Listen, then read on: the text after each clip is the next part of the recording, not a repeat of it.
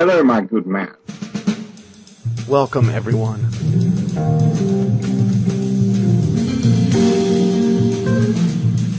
It's time for On the Couch with Sigmund Bloom. A lot of crazy things. Looking at fantasy football from a deeper place. This is going to be a changing day in your life. And now here's your host, Sigmund Bloom. But I would not loan my mother. Who is the one rookie you cannot leave your rookie draft without? That and more this week on the couch. Scott, Barrett, fantasy points. Who's the one rookie you cannot leave your rookie draft without? Yeah, so that's a great question. I'm heartbroken every time I leave a draft without Clyde Edwards-Helaire, but that's almost all of them. Sure. So the guy you can grab, I will say Michael Pittman, our guy at our new site, Greg Cassell, compared him to Michael Thomas, absolutely loves him. You know who also absolutely loves him? Head coach Frank Reich, who, in that video he put out where, you could follow Indianapolis with the, during the draft, he said he thought, Pittman might be the best wide receiver in this class. It's just an ideal landing spot. There's not much, competition there. T.Y. Hilton, what is he? Is he like 31 now or 32 years old? And the way they talked about this guy, it was the GM, Chris Ballard, it was the owner, it was the head coach. They all said that they think he could be a true dominant wide receiver one in the NFL. They want him to play the X. And I actually dug even deeper, and I got the area scout who first pointed the GM and the head coach to Pittman. And he said he was there at his college watching his practices, and he was like, I know this sounds crazy, but I swear it's true. I went to a bunch of practices and I never saw him lose a one-on-one rep in practice. I went to the Senior Bowl, didn't see him lose a one-on-one rep in practice. This guy, I think, could be dominant in the NFL, and I think this guy could be dominant in the NFL. I'm glad you mentioned Clyde Edwards-Helaire. I did have a terrible in our football guy staff dynasty. I was bad enough that I got the 101. And I didn't have to pause or think about it. I mean, I think that's the underlying thing that we would both stand together in unison and say to folks, 101, I think even in a 0.5 PPR, and a non-PPR, for those of you that are still doing those, I may be a little bit more involved. In a typical 1 point PPR, it's Clyde Edwards-Helaire. You don't even think about it. I mean, the alignment here is spectacular. Ted Nguyen from The Athletic did an excellent piece that came out this morning on the 10 best fits in the draft. And you actually hit on two of them, Edwards-Helaire and Pittman. And I think drawing attention to Pittman is good. And what's real interesting here, Scott, we are supposed to be in the business of giving people actionable advice. And again, if you didn't hear Scott mention it, fantasy points, Greg Cassell is there, who's just like a legend. I mean, Greg Cassell's one of the minds that has created this erudite, studied football world, looking deeper, that we all like to be in. And lots of other, Graham Barfield, lots of other people, of course, to check out there at Fantasy Points. And you did an excellent series breaking down the press conferences and just looking at key quotes. And I also loved I'm an armchair psychoanalyst. I mean, we're on the couch with Sigmund. Michael Pittman, though, you can see that the Colts, they had a higher priority than Jonathan Taylor. They thought, if we only can come out of this draft with one of Pittman or Taylor, then first we want Pittman. And on the subject of actionable advice, there's that fat second tier of wide receivers in rookie drafts. I think that Justin Jefferson has probably separated himself. I think that Henry Ruggs, just because of draft capital, is in that top 4, top 5. I mean, whether he's in your top 4 or top 5. But then it's like Rager and Chenault and Pittman and Higgins and Ayuk, And there's all kinds of different ways you can sort these guys out. And before the draft, I think part of how you sorted it out with Pittman, I did have Pittman at the top of that group, except for Mims. Mims also is in that group. I have a crush on Mims. But Pittman is so skilled, and that's going to be more important for this year because of that lack of a ramp up. And then when you see the fit like Ted Nguyen laid out and how the Colts are so excited, So let's say Pittman is your top receiver of that second tier. Actionable advice. If someone says, okay, well, Pittman just went right in front. I'm sitting at 111, Pittman just went right in front of me. Who would be your second choice out of that big second tier that makes this wide receiver group so special?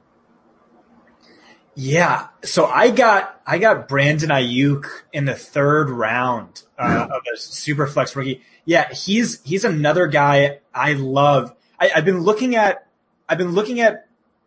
Dynasty a little bit different lately where we think like a landing spot, like N'Keal Harry to, the Patriots. I think you were talking about this. It's like, it looks like a great landing spot on paper, not a lot of target volume. And then it's like the worst spot to be in, and he disappoints, and it's a bad prospect. I'm looking at it a little differently where immediate target volume doesn't matter as much to me as something like, let's say, regime certainty and regime uncertainty. Let's look at Denzel Mims, who we both love. Let's look at Laviska Shenault. So those are both pretty raw prospects coming out, raw route runners, needed some time to develop, but big ceiling.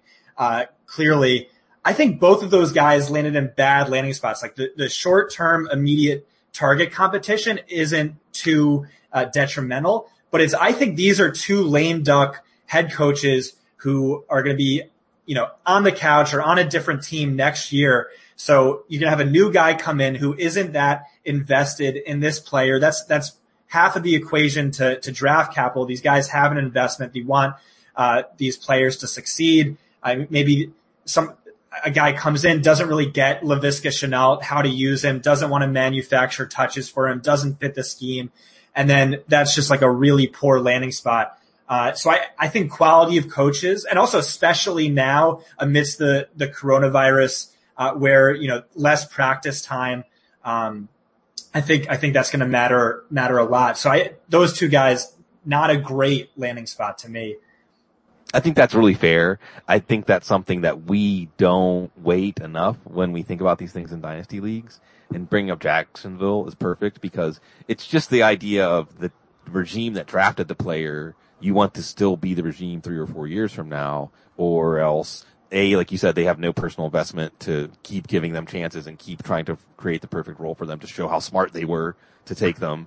But also, just a different regime is going to come in and maybe have different plans for that player and see them differently. So I think you're absolutely right to point that out and hold it in contrast to guys like Rager and Higgins. I mean, look, you're going to see at least like 3 years of the Burrow, Taylor, Brian Callahan offense. I mean, we're going to see what kind of fruit it can bear. And by the way, Burrow was one of and Ted's fantastic, one of the best film breakdown people in the biz. Burrow was also one of his top 10 fits. And he wasn't just staying in the early picks either. He had Meek Robertson and some other players. So Burrow's going to get a chance to flourish in an offense that should be well suited for his talents. And T. Higgins is obviously ticketed to be one of the top receivers. And I think you're right too to downplay the importance of first year targets or first year opportunity. It's something that people should think about with running backs too.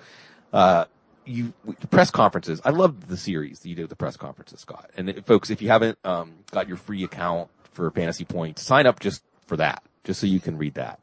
What else? Well, first on the personal side, because I like that you're also paying attention not just to the words, like your computer transcripts and what did they say, but you're actually watching them for their moods, their body language, even sometimes how they're playing off of each other.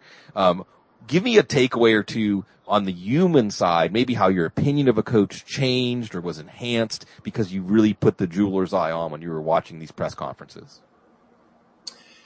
Yeah. So that was one of the exciting aspects of it so I'm not at PFF anymore. So, these NFL teams aren't our clients. So I can really be honest about how I feel towards a certain GM or front office. And, I didn't pull any punches here with, certainly a few of the teams. We were just talking about Brandon Ayuk. I think Kyle Shanahan's a genius. So, him in this offense, he said, Ayuk was his number one receiver in the class. He almost took him at 13.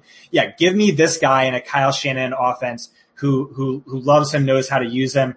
But, doing this exercise, it really jumped out to me, the differences between a well-run franchise, a poorly run franchise, a really smart head coach, and one who wasn't as smart. So let's say a guy who disappointed me, let's say Anthony Lynn, just really blatantly obvious this guy was from the Rex Ryan coaching tree. I'll leave it at that. And I think this is going to be an important year where the differences between a good head coach and a bad head coach really materialize. Just the lack of practice time. How do you adjust to that? What do you do? And then they're coming in and running in a brand new offense. The offensive coordinator came in halfway through last season, but, was disappointed he didn't get a chance to really, run out his offense. That's what this offseason was going to be for. They're not going to have that time. That's a team I would bet the under on, a team I would bet the over on and buy long term, like a stock would be Cincinnati. Really, really, really impressed by not just the head coach, Zach Taylor there, but also the offensive coordinator. Just two guys who it was really clear, they know what they were doing. They know they really get it. And I think they're going to be successful for a really long time. They're like, we're going to incorporate, what Joe Burrow did well at LSU. We're going to incorporate a lot of that into our playbook. Like, that's great. Like, we want our guys to succeed. We're going to do what they do well. And two guys who just like really blew me away in their pressers. Yeah, the Bengals, it's time to be looking forward to the future if you're a Bengals fan. Max D in the chat room also points out that 32 beat writers, excellent Twitter follow, is also doing some stuff on the pressers. And Josh Norris always does a tremendous series. That's right. Roto World. I think that Cincinnati, we should absolutely be optimistic. Let me just take your temperature since you mentioned Cincinnati and you mentioned what Joe Burrow did well at LSU. What about Joe Brady and Teddy Bridgewater and add in Robbie Anderson? Are we sleeping on Carolina's offense? Is this going to be an offense that is exciting for fantasy football, even though, sure, the coronavirus offseason, et cetera, but they have a bit of a drop because of the experience that Brady and Bridgewater have together? I think there's at least an outside chance. Robbie Anderson has some experience with the head coach as well. The player I'm most excited about, and I know this isn't a hot take by any stretch, but it's Christian McCaffrey. We have to remember that Clyde Edwards-Helaire in this offense caught the most receptions by an SEC running back in at least since the year 2000. And the only guys who came close were like Percy Harvin, who was, right, Randall Cobb, basically, wide receivers anyway. So like, what is Christian McCaffrey going to do in this offense? I'm just so excited. And then you also have to look at it. So let's, pivot a little bit. Is Scott Turner, with the Washington Redskins, is he envisioning, Gibson as this sort of McCaffrey-like running back? Because he loves, running backs who are like McCaffrey, where they can expose a defense.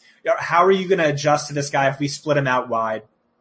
And they just, could it be? Probably not this year, but that's definitely in his range of outcomes, and upside wins championships. So that's a guy you're probably going to have to overpay on, even though his bust rate might be higher than a lot of the guys going around him.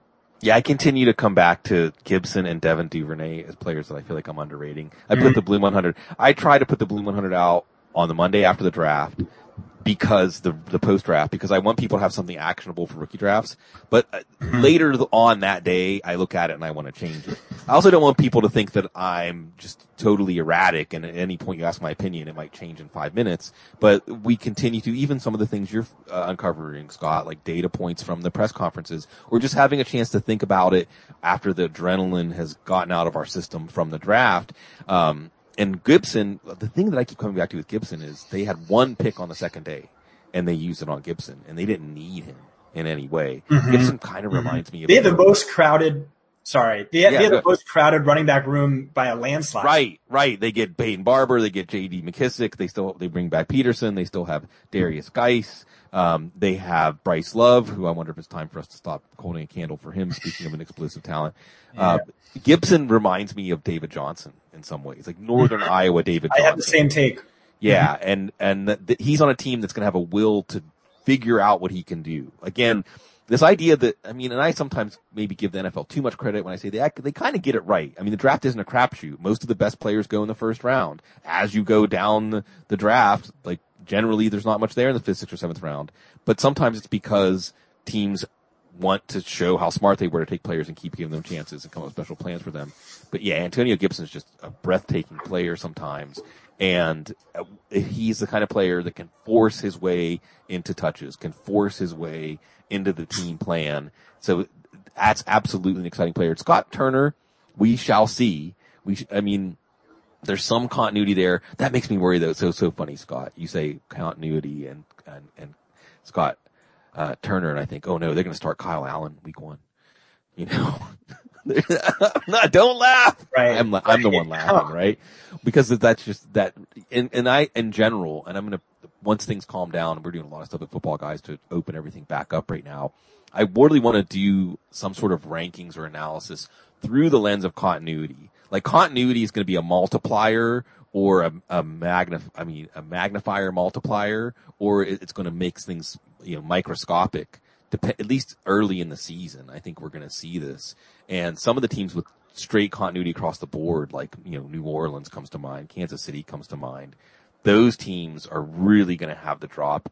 And I think it was, Jacob Rickroad that pointed out the 2011, the last year without an offseason, was a big time passing year. It was Matthew Stafford's big breakout year. So a lot of stuff to think about. On an informational standpoint, Scott, not so much what you got from the coaches' personalities or how they express themselves, just from a pure informational standpoint, what stands out from the pressers as something that you want to think, oh, okay, well, I got to go back to the drawing board and incorporate that now?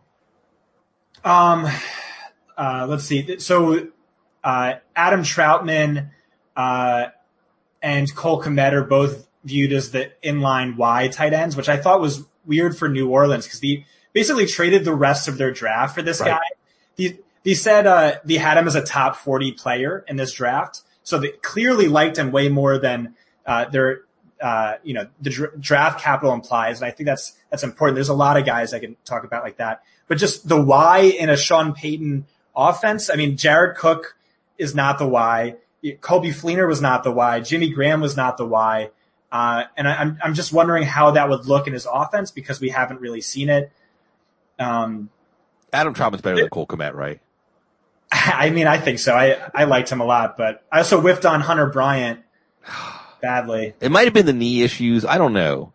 Mm-hmm. I mean, yeah, Hunter Bryant, I think he was around number 40 or so in the pre-draft Bleem 100, and he looked like not quite as flexible and bendy. I think Jordan Reed was a comparison thrown out, and he's not a Jordan Reed type quite, but he can certainly be someone who's a mismatch for a linebacker trying to run up the field with him, and he's shown that he can create some big plays. Of course, he lands in Detroit, though. Well, that's not exactly exciting with TJ Hawkinson. But yeah, I think that the knee might have been a bigger part of the picture than we thought. They gave him like $75,000 or something, like a pretty high amount. A lot of UDFAs got 100,000 plus this year. That's something to keep track of too in that second part of the draft. Okay, stepping back again, just big picture. Okay, Scott, big picture. Because one of the things now more than ever, Scott, we have a lot of time to hang out on social media and talk football. And part of that's talking football with all the people that we love. It's very stimulating. But part of that is we get an idea of the temperature of the room, If I say to you, what does fantasy football conventional wisdom have wrong, like the most wrong, the wrongest right now? What's something that you see that is basically a widely held belief that you're shaking your head and you're saying, nah, I don't think so. I think that this is a inefficiency that you can exploit in fantasy leagues right now. Yeah, I mean, there's a lot of them. I got trashed. I got dragged on Twitter yesterday for, commenting on Miles Sanders and questioning his. You should talk to Jay Moyer. Ranks.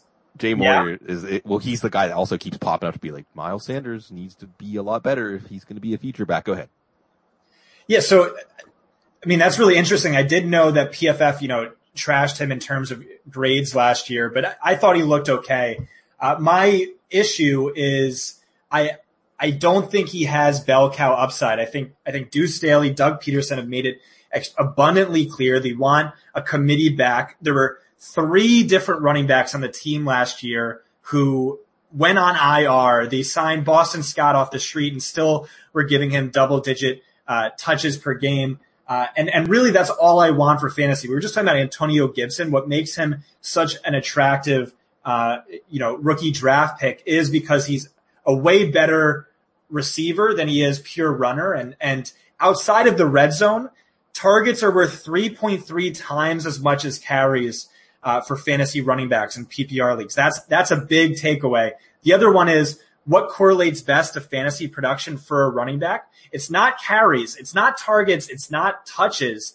Actually getting the ball, which you would think would, or it's not, and it's not even. Or maybe it is yards, but I don't think it's rushing yards or receiving yards, maybe total yards, but it's snaps. You need to be on the field. You want those running backs who are used in every facet of the game and do not come off the field.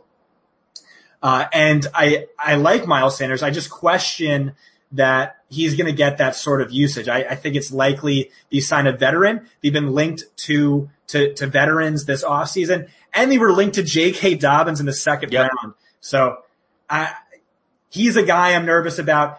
Josh Jacobs, he said Lynn Bowden's going to be their joker running back.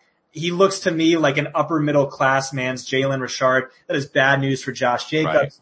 I want those bell cows. I see Kenyon Drake as a bell cow. I see Clyde Edwards-Helaire as a bell cow in the second half of the season. I think Austin Eckler could be a bell cow. And even if not, he smashed on, 50% of the snaps last year. So those are guys I like more than Miles Sanders. Yeah, and I think that you hit on one side of it with the idea that that's just not their design.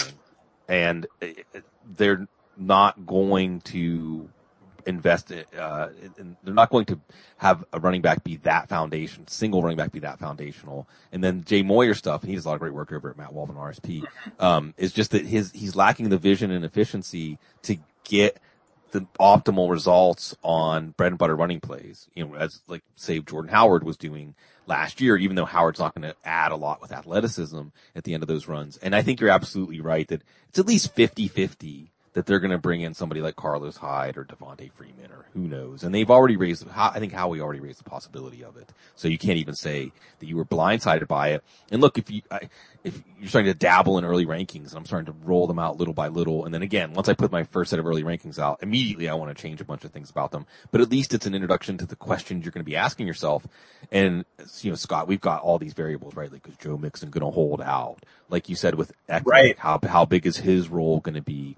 Kenyon Drake, is they really going to commit to him like they were when he was winning championships for people? So I'm guessing it's going to be like from the late first, because running backs, guess what? Stud running back is back. Have you heard, Scott? It's like 10 out of the first 12 picks in some drafts are stud running back, right? Mm-hmm. Running back. So even if you weren't planning on going running back in the first or second round, you're going to travel back in time with me to like 20 years ago, whenever running backs were 80% of the first two rounds. Even if you didn't want to go running back in the first or second round, it was the wrong move to do the upside down zero running back style draft, because the running backs would dry up so quickly that there'd really be nothing left for you. And then you'd be overpaying for whatever running back you took in the third or fourth round. And you wouldn't have that big of an advantage because wide receivers that were first or second round values were there in the third or fourth round. And you'd be like bashing yourself head against the desk. Like, how can I stop people from getting wide receivers that are as good as the ones I took in the first and second round when everyone's taking running backs? That's how the first round of drafts are going to be this year.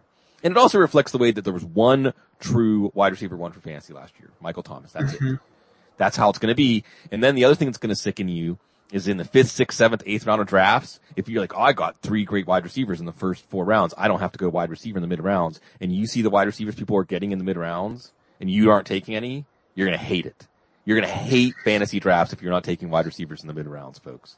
So making running back decisions early is important. And even if you think, gosh, Kenyon Drake in the second round, that seems too rich. Well, these are some things you have to think about. And I think with Miles Sanders, we may be at a temporary peak, and we'll come back to that a little bit. Of course, he can be talented enough and take those steps to make it all not matter. But I like that. And I'm sorry that you got dragged. Although I know that you're durable and you're not really going to care. Yeah. And look, I mean, hopefully people are still respectful on Twitter, but I love the sword and shield on Twitter because it's how I test my beliefs. Me and Mike Clay used to go round after round after round back in the day. And it's just a way finding people who are very well thought people who have the opposite opinion, opposite take, and probing and having them probe you, and even having people jump in from the peanut gallery is a way that you evolve your understanding of situations and really understand the whole range of outcomes. Because even though we give actionable advice, that's another layer to what we're supposed to do for people, is just give them an idea of a range of outcomes so you can start to react. Like in Tennessee's offense took that big left turn, and we know, like, well, hey, if you have an actual functional quarterback, now Derrick Henry can take off, and so can one of the receivers, and so on. Oh, wow. What else? I just wanted to jump in. Yeah, please. Sorry, I go on and on. Good. You're talking about a throwback to 20 years ago, fantasy that long ago. And that's exactly what I thought last season was. It was a throwback to my first season doing fantasy football. And in that time, it was an outlier. And then last year was an outlier where it's basically like snake drafts were broken. It was, however many years ago, you draft LaDainian Tomlinson 1 and right. You win your league. Like that's how broken it was. Last year, you draft Christian McCaffrey 2 and you probably win your league. I have the stat. In ESPN leagues, 48% of all McCaffrey teams advanced to their championship round. It was basically a coin flip. Is there any skill in drafting McCaffrey 2? It was no. It was Saquon Barkley goes 1, you draft McCaffrey 2. Meanwhile, Lamar Jackson, who, very savvy late round pick, only 40% of Lamar Jackson teams went to the championship round. So zero RB gets a lot right. And I'm kind of like a zero RB drafter, except those first 2 rounds. I'll target those uber bell cow backs who are on the field every snap, because those are the guys who win championships. And then after that, for sure, devalue running back for all the reasons, the great Sean Siegel laid out. But really the league winners are those, Christian McCaffrey type of running backs. Yeah. Ideally, or David Johnson, 2016, whatever. Yeah, absolutely. Well, the guys that are just those foundational pieces of the offense who also add value to their touches. Because Leonard Fournette was a foundational piece of his offense last year, but didn't really add value to his touches. And that's, by the way, circling back to your question about regime stability, the lack of regime stability in Tom Coughlin going bye-bye is why all of a sudden Leonard Fournette is persona non grata. They can't even trade. Well, they can't trade him because they're asking way too much. But yeah, I mean, I'm not even sure how big a role Fournette is going to have in Jay Gruden's offense. I mean, if he's not going to be there next year, you start working in Reichel Armstead, a Divine Ozigbo, and we see what happens. It was a good question. I'm glad in the chat rooms. Thank you everybody for showing up this morning, by the way. Again, happy Monday. Matthew Bubar, friend of the show. What do we think about Keyshawn Vaughn? I'll let you go first because I have strong feelings about Keyshawn Vaughn. Yeah, so I'd love to hear your feelings.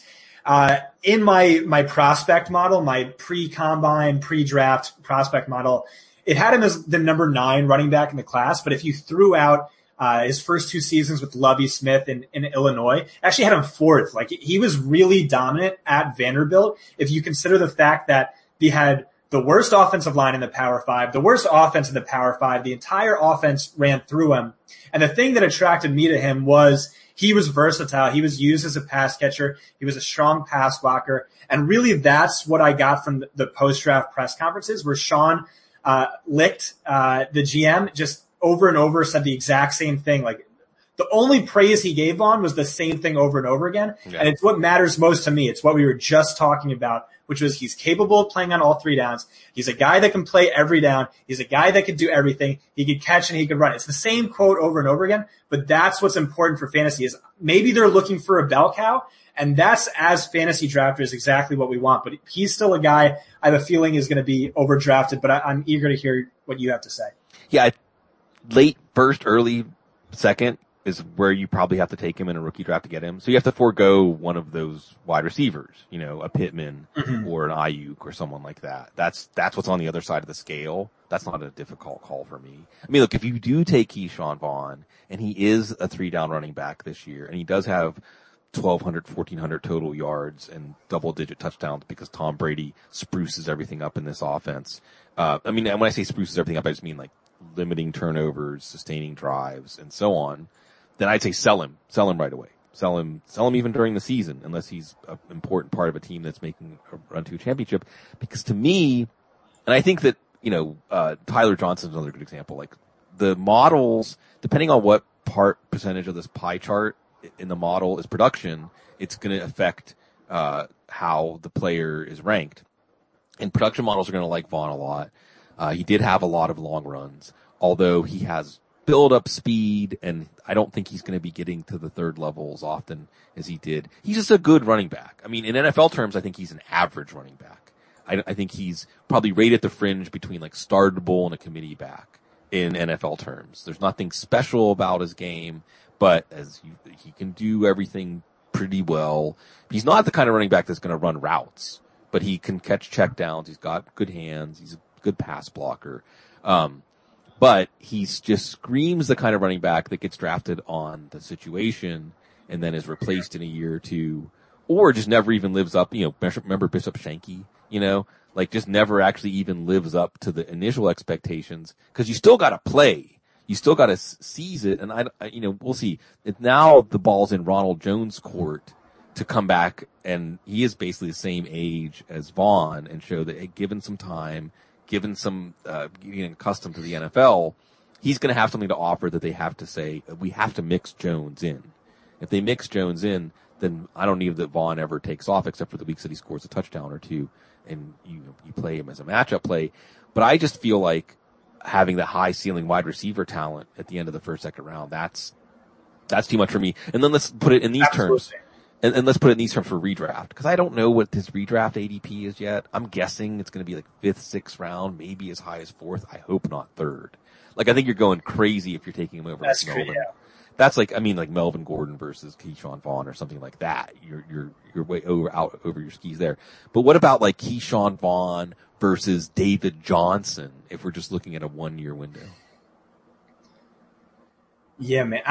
Do you talk yourself into David Johnson this year? That's what I'm getting at. You're going to talk yourself into David Johnson I don't know. There was like that one GIF that got like 5,000 retweets that I'll never get out of my head, where he just looked like Jason Witten getting a handoff. He's right. So cooked. Right. It's tough. I mean, the opportunity should be there. I'd say pass on both. You brought up Melvin Gordon, who's actually a guy I'm heavily targeting just because of, Pat Shurmur. We know the narrative there, unless Cecil has any words otherwise. No, in fact, Cecil's cautioning people that Lindsey is just, as good as Lindsey has looked at times, you just have to look at the personnel management and what the team, like sometimes we keep trying to, and don't get me wrong, there are times, like Kenyon Drake's a good example, like there are times that we watch the way a player is managed and we say the team is wrong, and we end up being right. At some point there's a reveal and we're like, aha, see, we were right. And then there are times that the team is managing a player, and of course, what did it take for Kenyon Drake? A change of teams. That might be what it takes for Philip Lindsay. It's just the team can't spell out with their personnel moves any clearer that they're not really seeing Lindsay as a foundational player in this offense, no matter what Lindsay does. And Gordon will be Denver offense should be fun as long as Drew Lock makes that step. That was wild watching what Denver did in the draft. It was, just kept going back to the bar. Pour another one.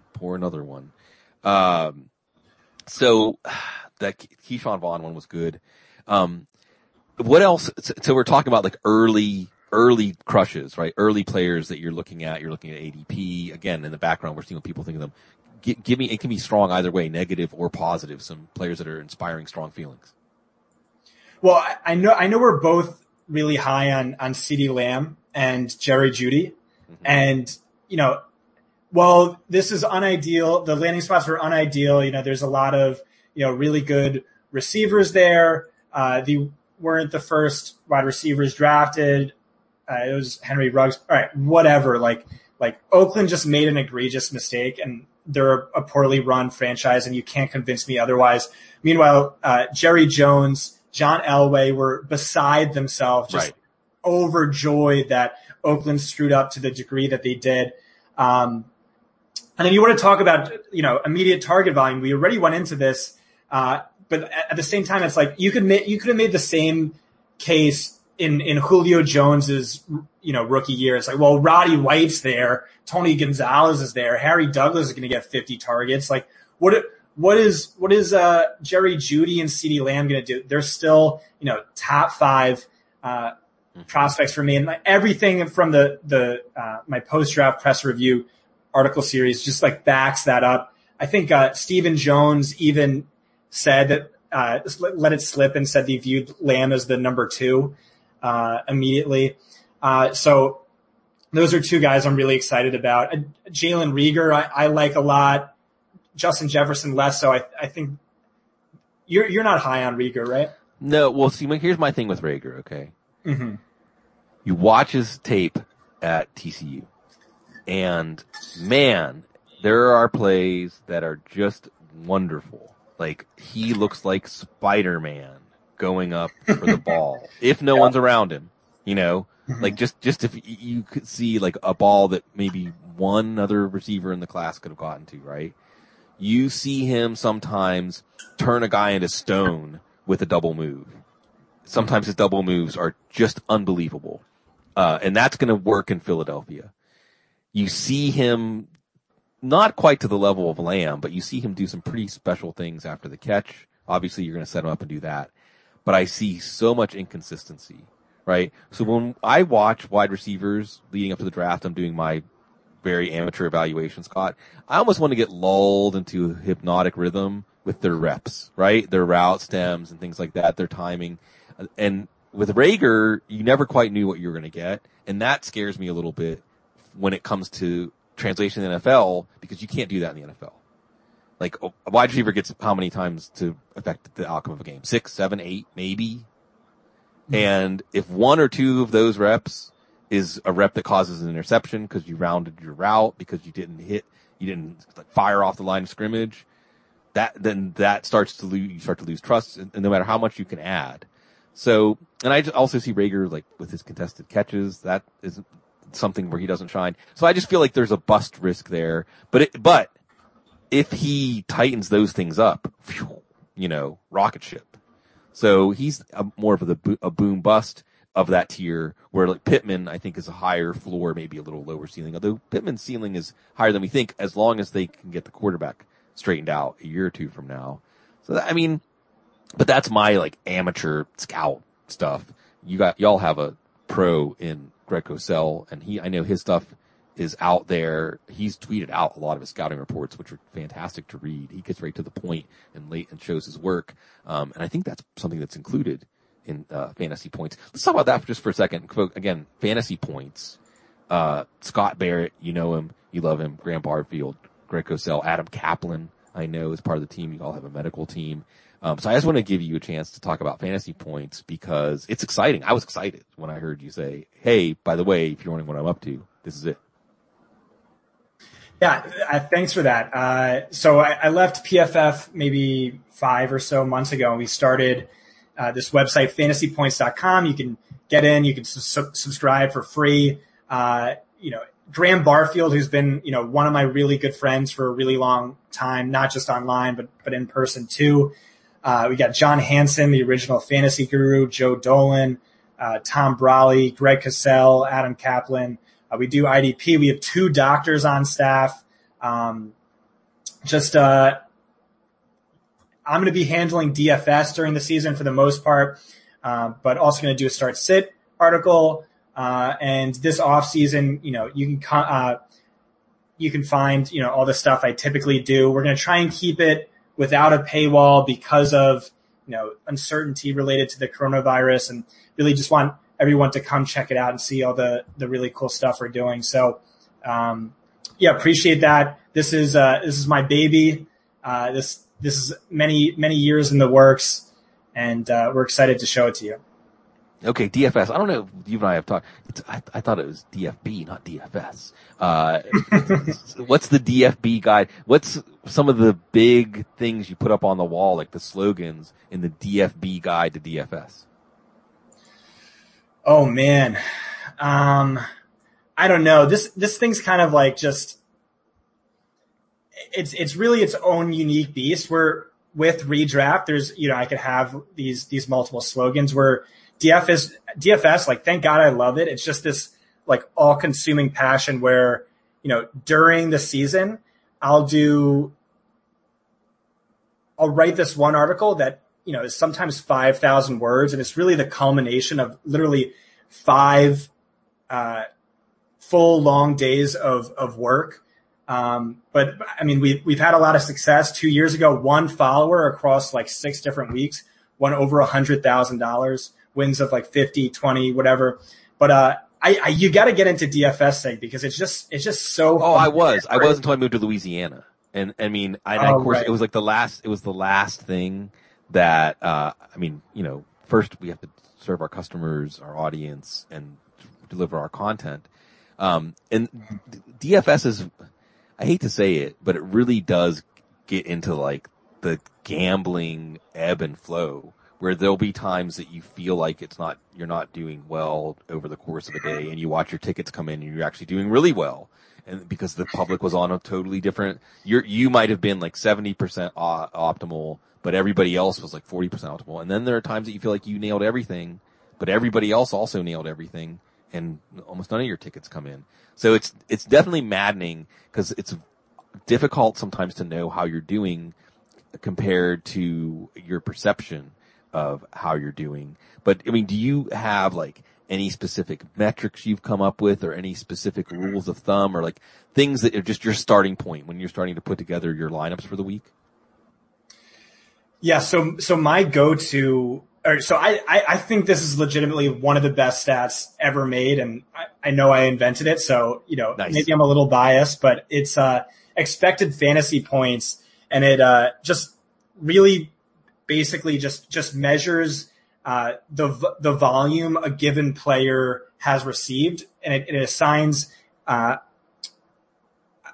fantasy point like to that. So 20 red zone carries, 5 carries inside the 5-yard line, 50 targets with a total of 100 air yards. Put all that together, and what's it worth? It's worth 230 fantasy points. And how do you do that? I took 12 years of play-by-play data, looking at it by the specific down and distance, the specific distance to the end zone, the total air yards on each target, and also expected touchdowns. But basically every single week I would look at that, and I would look at the top buy low guys, the top sell high guys, contrast their expected fantasy points to their salary, and it's just like a great way to find price discrepancies for DFS.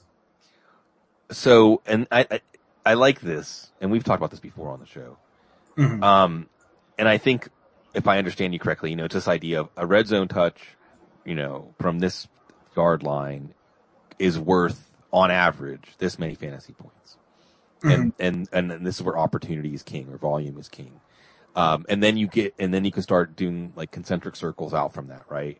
Well, if it's this player taking the touch, or if it's in this offense, or if it's against this team. And that's one of the things I want to ask you about DFS. In general, defenses don't matter, right? In general, how important to you, and you can always say, we can, it's what we do on the couch, right? We get out the fine tooth comb, we split hairs, because it can be like, well, sometimes matchups are important, but here are some kinds of matchup things people pay attention to that I don't. How much are matchups part of your DFS approach?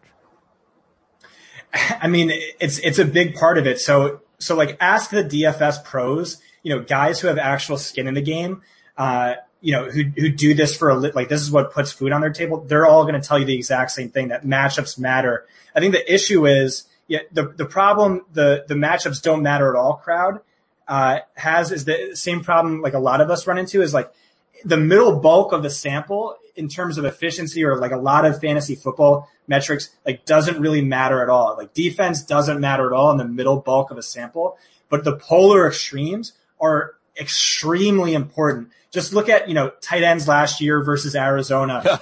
Look at quarterbacks versus New England. Things like that really, really matters. And then you could dive in, deeper to it. It's like rushing quarterbacks against New England, because they play man defense so often. Your rushing quarterbacks are going to smash New England. Look at outside wide receivers versus Philly. So if you just look at total wide receivers versus Philly, they're bottom 7 but like they're the best defense against slot wide receivers, and they're the worst against outside wide receivers. And that's been true for 3 consecutive years. So it's not as noisy as you think. You just need to know how to navigate it. Yeah, finding those things. And I always think, Scott, the important thing is to have a hypothesis and some idea of a why. Because if it's just that the numbers line up, but there isn't some sort of why that makes sense, then chances are that's going to be proven to be counterfeit at some point. And then you just have to also pay attention to what's changing, like injured players returning to the offense or something like that. These are things that can change those things. But I'm just glad you didn't dismiss it and say matchups don't matter. And I think you're right to say that in the middle, matchups maybe matchups shouldn't get you off of a player that you are really excited about how they're playing. They're in sync with their quarterback. The game plan is highlighting them, and now they're running into a tougher matchup. And matchups shouldn't get you on a player that you otherwise don't feel any sort of affinity for. But otherwise, matchups are important. So exciting. Go ahead.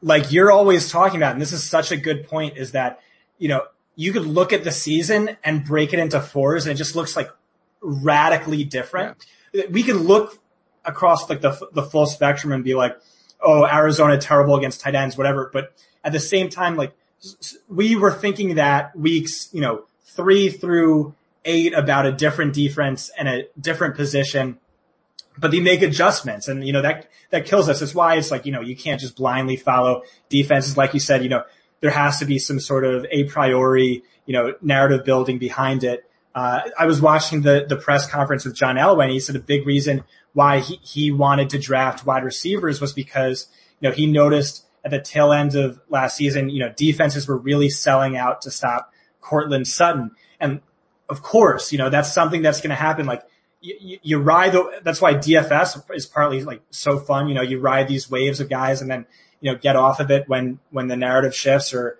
when the data shifts in a different direction. But it's all part of it, and that's a great point that you've always brought up, and I've always liked. Like the season can break it up into 4s, and it looks dramatically different. Yeah, I wouldn't give credit to Matt Waldman on that too. Is that it takes like 4 weeks for them to catch up to things, and this year more than ever, that's going to be important. And I think we're going to see a lot of things that catch people off guard, like in October. The microbe gods be willing that. There's going to be dramatic shifts in offenses and defenses too, and then we're going to see some of the non-continuity, catch up to the continuity. So this is an interesting time in our calendar, right? Like, okay, we've caught our breath. We've reacted to the draft. Normally we'd have like dribbles and drops of things coming in from OTAs. We're not going to have that this year. What are you going to be doing for the next couple of months as you're preparing for the 2020 season? Yeah, that's a good question. I have like a bunch of series that I just write every year, so I'll probably get started on that. I actually just wrote what I think might be my best article ever. I feel like, wow. Yeah, I feel like I'm constantly, just trying to replicate what you do so often on your podcast. Like really respect you as a philosophical mind. What Adam Harstad has done in his articles, and Sean Siegel, started at RotoViz. And I feel like, I'm just like always trying to rip that off to some degree or emulate it. And I think I finally like hit a home run on one of those like deep philosophical dives. Ooh. All right. Again, I'm not trying to turn this into any kind of ad for fantasy points, but I'm excited. I would go get my account right now if I didn't have that. We're almost like the last 10 minutes. So we can kind of go off the rails a little bit here. I guess I'll start off this way, Scott. I'm gonna try to keep it positive because man, there's all kinds of ways that like we could get downtrodden. We may anyway. What's like first on your list when as we get closer to a new normal? We're not gonna go back to the old normal. We will get back to a normal as life eventually does reassert its equilibrium where we can start having communal public life again. What's the first thing on your list, man? What's the thing you miss the most from pre-corona life? Yeah, maybe we are going to get a little depressing. Oh, no! My life is kind of, the same as it always been. I know. Me too. Workaholic who works from home.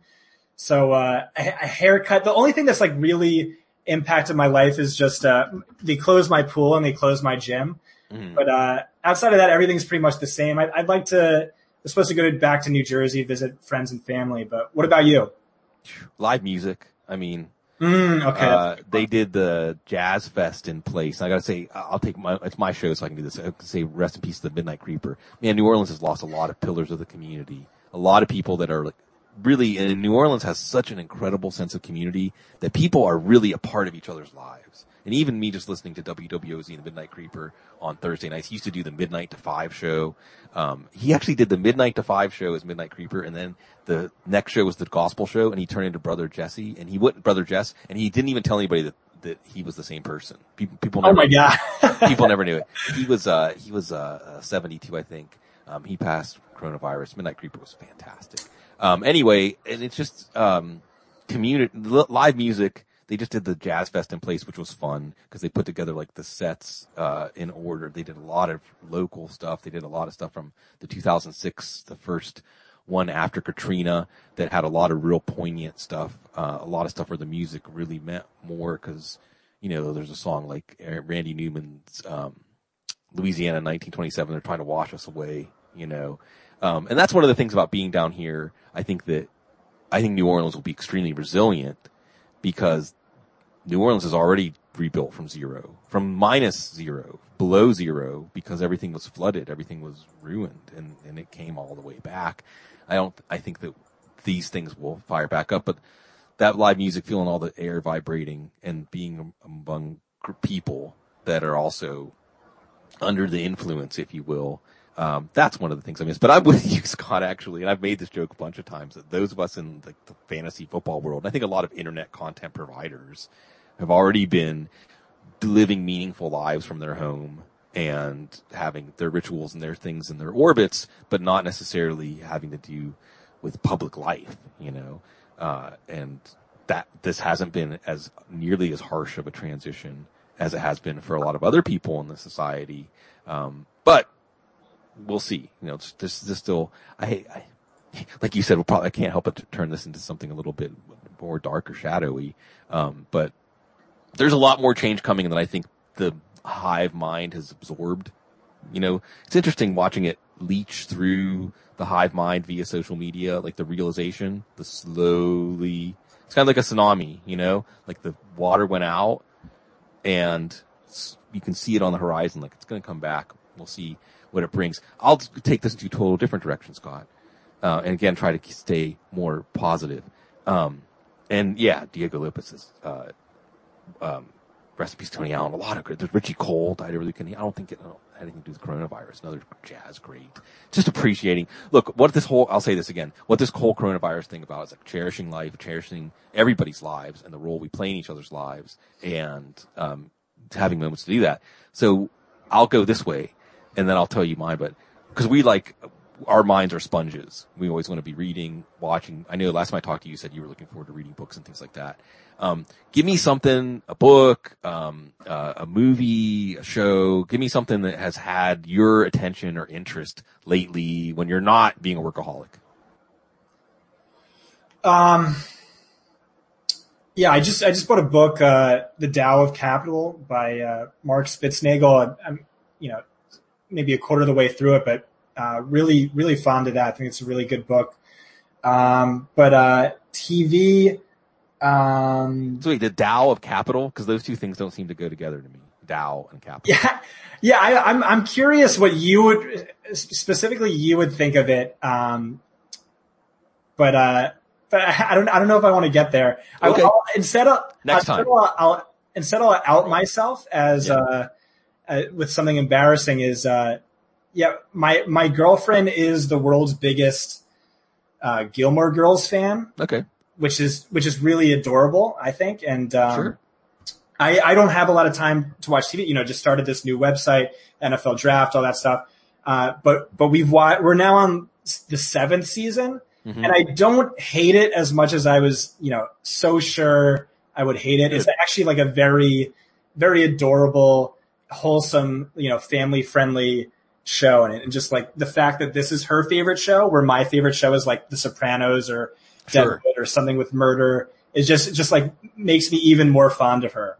It's love, you know? I mean, Maybe, if you really love each other, in any loving give and take relationship, like this is important to you. When what's great about what you said, Scott, is that it makes you love her even more. Even if it's not something that you've incorporated in, like you're all about the Gilmore Girls in that show and Rory and what boy she's dating or whatever. I'm familiar with it. I know that there was, it's like in like a Connecticut town, right? And it's, you know, anyway, and I think it's good as an aside. I think it's good for all of us males to, get some things in our diet of movies, television, books that are from the female perspective, you know, like try to read some books by female authors, try to watch some stories that are from the female point of view, because we're lulled into the male point of view as the default, because, well, that's, since we were kids, like what's been served up is changing little by little.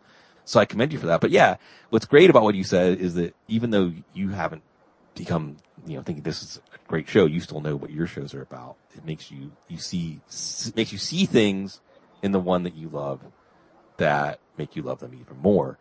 And hopefully that's honestly, I hope what's getting a lot of people through coronavirus times is love, right? You know, I don't want to sound all like Pollyannish, like the Beatles, all you need is love. But the things that you love, and it doesn't have to necessarily be people, it's just what you love about being alive. Like what makes being alive for you a great thing, you know? I'm back to building jigsaw puzzles. I love jigsaw puzzles. We've joked about this, and this is where everyone's going to be like, do it. I've joked about, and someone said that there are YouTube videos, like YouTube channels where it's just like watching someone build a jigsaw puzzle. I'm like, oh, yeah. That's what I forget about fantasy football. I'm going to build jigsaw puzzles professionally. Can I do that? Cause I can get immersed. The whole world just falls away if I'm building a jigsaw puzzle. And they're great too, cause if you get into like jigsaw puzzles that are art, you're seeing like all the individual brush strokes and things like that. So I hope that people are renewing. What's the allure there?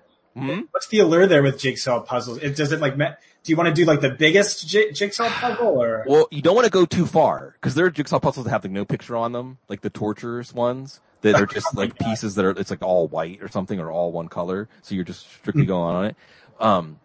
The allure for me is that when I'm it's just like when we're doing fantasy analysis or watching a football game or something. When I'm in the mode of looking at a picture, looking at the piece, like, you know, so I only like to do like 1,000 pieces or more. And some of it's the breaking the big task into the smaller tasks and the smaller task into smaller tasks and figuring out how you're going to attack this thing. But when I'm in the mode of the larger picture and then locating a piece in it or trying to find all the pieces for one element, everything else in the world just falls away, you know? It's like, again, like Zen or Tao or something like that, where so here's real quick, and I don't want to go over an hour. This is like one of my pet theories about life in general. I don't know if I've said this on the show before, but again, I was talking about this on Mitch Carl's great thing that he's doing, Rise and Fall, about, that we all want to be absorbed into something. I'm going to go over an hour. Sorry, Cecil. The boundary between this and that, or me and you, is, us and them, you know, it's illusory. I mean, it's a way for us our egos and our way of processing this thing works for us. It's like a way of processing this thing we're part of, but it really truly is one continuous whole. It really is one pulsating thing. We're one little extension of it, but we're all part of that same thing. And our egos, even though they empower us, torture us. Our egos cut us off from this, right? Our egos and getting absorbed in the I, and I know this well because I'm only speaking of my own flaws and foibles. It separates us off and it makes everything about me and I, and it cuts off that flow. But what we all yearn for is getting back to that point where we dissolve back into something. It can be dissolving back into our loved ones, you know, our girlfriend or wife, husband, children, you know, our friends. It can be fishing, you know, and just figuring out like where are the fish biting today and tying your own flies. It can be farming. I've done a little more gardening. You know, it can be crocheting. It can be cooking. It can be watching your shows where you get absorbed in your shows or reading a book. But those moments that you forget the ego and you're not you anymore and you're you're somewhere in between you and other things watching football. These are the moments that we feel okay, like really okay, where we feel okay in a way that, again, from that Buddhist perspective, that it's not just like desire, chasing the desire fulfilled. Oh, no, I have to find something else to chase after. And you're constantly in this loop. So for me, jigsaw puzzles just get me right up to that point. And jigsaw puzzles are another thing that's been like, there's been a run on them. Like they're expensive or like you can't find them anywhere. Have you found this, Scott, that like you try to get like regular things from Amazon or what have you and they're just not there, or they're like 3 times as much as they were last time you got them? Not really. I was one of those people who like stocked up on everything way early. One of those jerks. But yeah, I like everything you're saying. You're reminding me of a book my friend who lives in an ashram with a guru gave to me, Who Am I by Ramana Maharshi. He described it as, this is my guru, whose guru was this guy, whose guru was this guy, whose guru was Ramana Maharshi, whose guru was the mountain. Right. Which sounds so badass, but yeah, it's all about, shed the ego, letting God in. I'm not that enlightened, but I mean, you're definitely echoing things he said to me. No, it's okay, because once you get enlightened, then you just go back to like, well, what do I want to do today? I don't know, cheeseburger. You know what I mean? At the end of enlightenment, everything, you're just back in life, and you have to figure out something to do with yourself today. The one thing I'll mention, since I went over an hour, that I've watched, this is one of the best things on Amazon Prime. It's called First Footsteps, and it's about the Aborigines in Australia, and it was just incredible. Let me tell you a quick thing from it. This stuff's going to blow your mind, Scott. Boomerangs, right? You know about boomerangs. You've heard about boomerangs. I mean, boomerangs in and of themselves are pretty awesome. And they get into how, like, they're not really sure how Aborigines aerodynamically figured out how to throw a boomerang. Like, how to create something, because it has this, like, special curve and special shape. So that they can throw them up to, like, 300 yards and have them come back to the exact place they're standing. Which in and of itself is incredible. To like, create something like that, right? Like, something you can throw and it comes back to you. That's wild. Yeah. But like, did you have any idea what boomerangs were used for? I mean, I just made an assumption and I was wrong, just so you know. Like, when you think like boomerangs, what do they use boomerangs for? What would you think? Is it a weapon? Well, that's what, yeah, I mean, you think like, I would think like you'd like throw it at your opponent and whack him in the head, or throw it as like a bird and hit it out of the sky or something, yeah. Right? And it does have to do with birds. But it's actually that the profile of it looks like, I don't remember the bird that they're hunting, but it looks like a hawk above birds, like a flock of birds, and they all drive down, and the Aborigines would have like their nets set up. So one of them would throw the boomerang, and all the birds would see it and be like, oh man, there's a hawk. Like, dive down, and they dive down right into the nets. Isn't that awesome? That's awesome, yeah. Like to invent something to mimic nature. And they also have been doing controlled burning of their landscape in a mosaic for thousands of years to create food supplies, because like certain animals would eat things certain animals were really into things when they would just start to grow back, and they would burn it in all these different intervals. So there were different food sources in different part of it. They were doing aquaculture. They were doing this stuff thousands and thousands of years ago. Like a lot of the first recorded ever is in Australia. There's, thousands and thousands and thousands of years ago. The Australian Aboriginal culture goes back 40, 50,000 years.